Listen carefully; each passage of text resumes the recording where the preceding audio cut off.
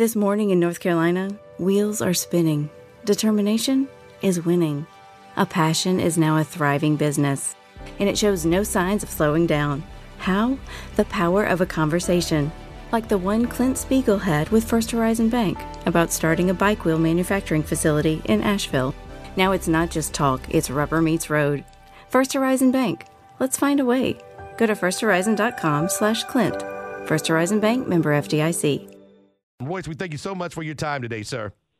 You bet. Give us your opinion. Why could the Atlanta Hawks beat the New York Knicks in a series where you have a good mix of young players with Trae Young and John Collins and Kevin Huerter and DeAndre Hunter, and some veteran players with Danilo Gallinari, Lou Williams, and Clint Capella? Yeah, I think the reason that I kind of like the Hawks in this series is that they really have a really well-rounded team in terms of depth. Clearly, there's the youth question is going to play in first postseason experience for a lot of these guys, but they do have a good mix with some of the veteran players. Some of those veteran players are high-level contributors, high-level role players that are accustomed to performing in these types of situations. I think also you can't underestimate the Nate McMillan factor. You guys were just talking about it. With the way that the Hawks have kind of changed their style and their structure, the way that they play, they're playing better defensively. They're more intentional with their possessions. I think that Trae Young has been less of a gunslinger and more of a game manager, and you're really seeing his kind of well-rounded offensive talent, where he's not just somebody that's cranking long-distance threes, but he's somebody that is raising the level of the offense in general. So I just think that kind of bodes well for a series. Now, obviously, what the Knicks do really well is they grind and they play hard-nosed defense, and they're going to make possessions difficult on the Hawks, and that could catch up to them. But for the most part, I like the Hawks just because I think that they just are more balanced and they have more overall talent. Royce, what's the national perception of Trae Young in the NBA circles? Yeah, I think for Trae he's somebody that the book on him was a player that is lacking on the defensive end and needs to improve there, needs to get stronger, all those sorts of things, and then he's just purely an offensive talent. I think one of the things that's gotten lost on Trae is how dynamic of an offensive player that he is. I've known Trae for a long time and watched him play in high school, and to me his true gift is as a passer, and I think that his vision is top tier in the NBA. And if you just think that the guy is a Steph Curry clone that's trying to bomb away from three and score 30 points a night, I think you really kind of have the wrong perception of Trae Young. So, I think for a lot of people, they haven't seen him as a winning player. They see him as somebody that just wants to score points and put up stats, and that he doesn't commit to doing things that like play defense. But Trae Young is a guy that is highly competitive. He plays with a chip on his shoulder, and he really, really wants to win. So, and I think that you've seen that within him, especially the second half of the season, of him kind of adjusting the way that he plays, like I said, to try to raise the level of the offense around him rather than just try to do it himself. NBA writer from ESPN.com, Royce Young joining us via the Hobson and Hobson Newsmaker line. These two teams, the way that the NBA has made the shift over the last 7-8 years to running and gunning, shooting three-pointers, and then trying to close it out at the end, are really good examples. The Hawks are a really good three-point shooting team at 37%, but the Knicks are second in the NBA at 38%. How much will the three ball impact or be impactful for both of these teams in this series?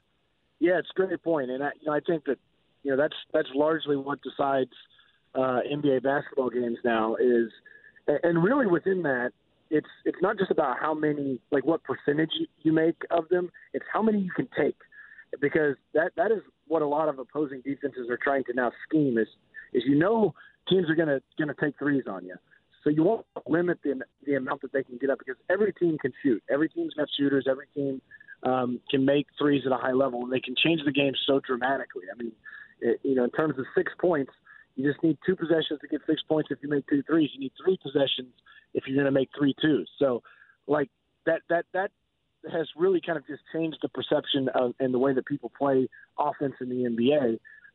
So, when you talk to coaches and scouts around the league, so much of the priority is not just about, we got to close out, we got to contest, we got to make it hard on them. NBA players are going to make threes. Sometimes it doesn't matter how much of how well you contest the shot, how well you put a hand in their face. They're going to make them. So what you got to try to do is run them off the three-point line and force them into those lower efficiency shots. And that's something that the Knicks do really well. They kind of put opposing offenses into uncomfortable situations where they're running the clock and they're taking low efficiency non-paint twos. And so that's what you're trying to do is limit the amount of threes that teams can take. Because if you limit the number of them, even if they make a good percentage, they're at least not making a lot of threes. They're making a fewer number of them overall. Royce, how big of a series is this for John Collins? We know that he turned down $90 million early in the season from the Hawks, and he's probably thinking he's a max player. What does he have to do for him to maximize his money that he's going to try to make this offseason? Yeah, one of the things is that when you walk into a postseason series, all eyes are on you, right? This is when people are really paying attention. And the Hawks have been a team that has gained a lot of attention throughout the year because they're young, they're fun, they're upcoming. That gets people talking about you. But, there's a lot of good players and a lot of young players on a lot of teams. It's about how you perform in the postseason. How does your game translate in the playoffs when it really starts to count and it really starts to matter? So I do think for someone like John Collins, it's there's how well is he going to defend? Can he make significant impacts on both ends of the floor when it matters? Can he guard his guy straight up? Can he play well and help defense? Can he make impactful winning plays down the stretch? And if he does those sorts of things, then he's going to earn every penny in the offseason because I think really, especially over the second half of the season, he has really stepped up and played well. The book on him has largely been that he's a high flyer, he's a dunker, he's an alley-oop option. But people that pay attention to him know that he's got a well-rounded offensive game. He's somebody that's improved a lot as a shooter, and he's somebody that can play a pop action and a pick and roll. And he's also a great weak side defender. So if he can produce all those types of things in a postseason series when everybody's paying attention, he's going to make himself some money this summer. NBA writer from ESPN.com, Royce Young, joining us via the Hobson and Hobson Newsmaker line. And then on the other side of the ledger, what do the Knicks provide as a problem? They were able to sweep all three games. Julius Randle looked like the Terminator in all of those games. You just couldn't do anything, get him out there away from the block when he got on the post. Do they have enough firepower to keep up in a series when it's not just a one-game scenario? And what about Thibs? Tom Thibodeau is a guy who clearly knows how to coach a team and get the most defensively out of the players he's given. Yeah, I think the Knicks are going to try to win these games like 94-92. It's going to be like old school Eastern Conference basketball where they're going to want to dig in, play long possessions, make it difficult on you, and just kind of grind out these games and try to win in clutch time possessions. Like you said, Julius Randle is the heartbeat of the Knicks. He is what has made them so good. He's turned into an all-NBA caliber player. And he is a difficult matchup one-on-one, not just for the Hawks, but for anybody. And really, Julius Randle's been that, especially since he got to New Orleans a couple of years ago, where he became a difficult one-on-one player to defend. You're going to have to send help on Julius Randle. He's really improved overall as a passer, as a player that is committed to playing on the defensive end. I think Tom Thibodeau, that's one of the things that he does is that he generates a defensive scheme that can accommodate for the limitations of individuals on the defensive end.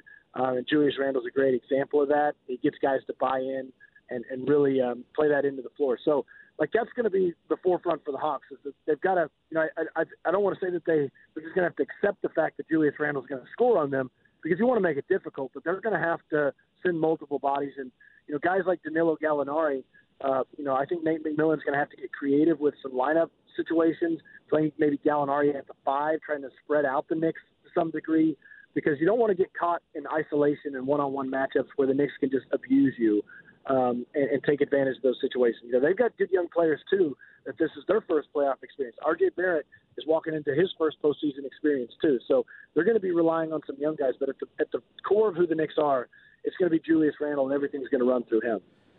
Well, Royce, we thank you for your time and the info, and we look forward to having you on again and catching up with you later down the road.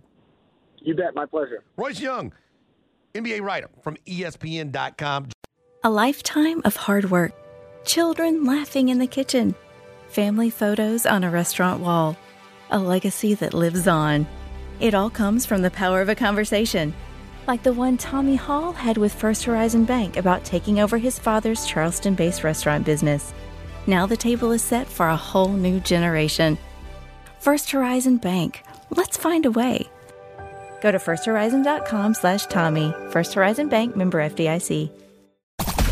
The Fan is ready for Brave season. Are you? 3-1 smoked high in the air, deep center field, and heading for the horizon. A home run by Olsen. We're streaming every game of the Braves 2024 season free on the 680 The Fan app. So make sure you download it now and don't miss a pitch of the Braves this season.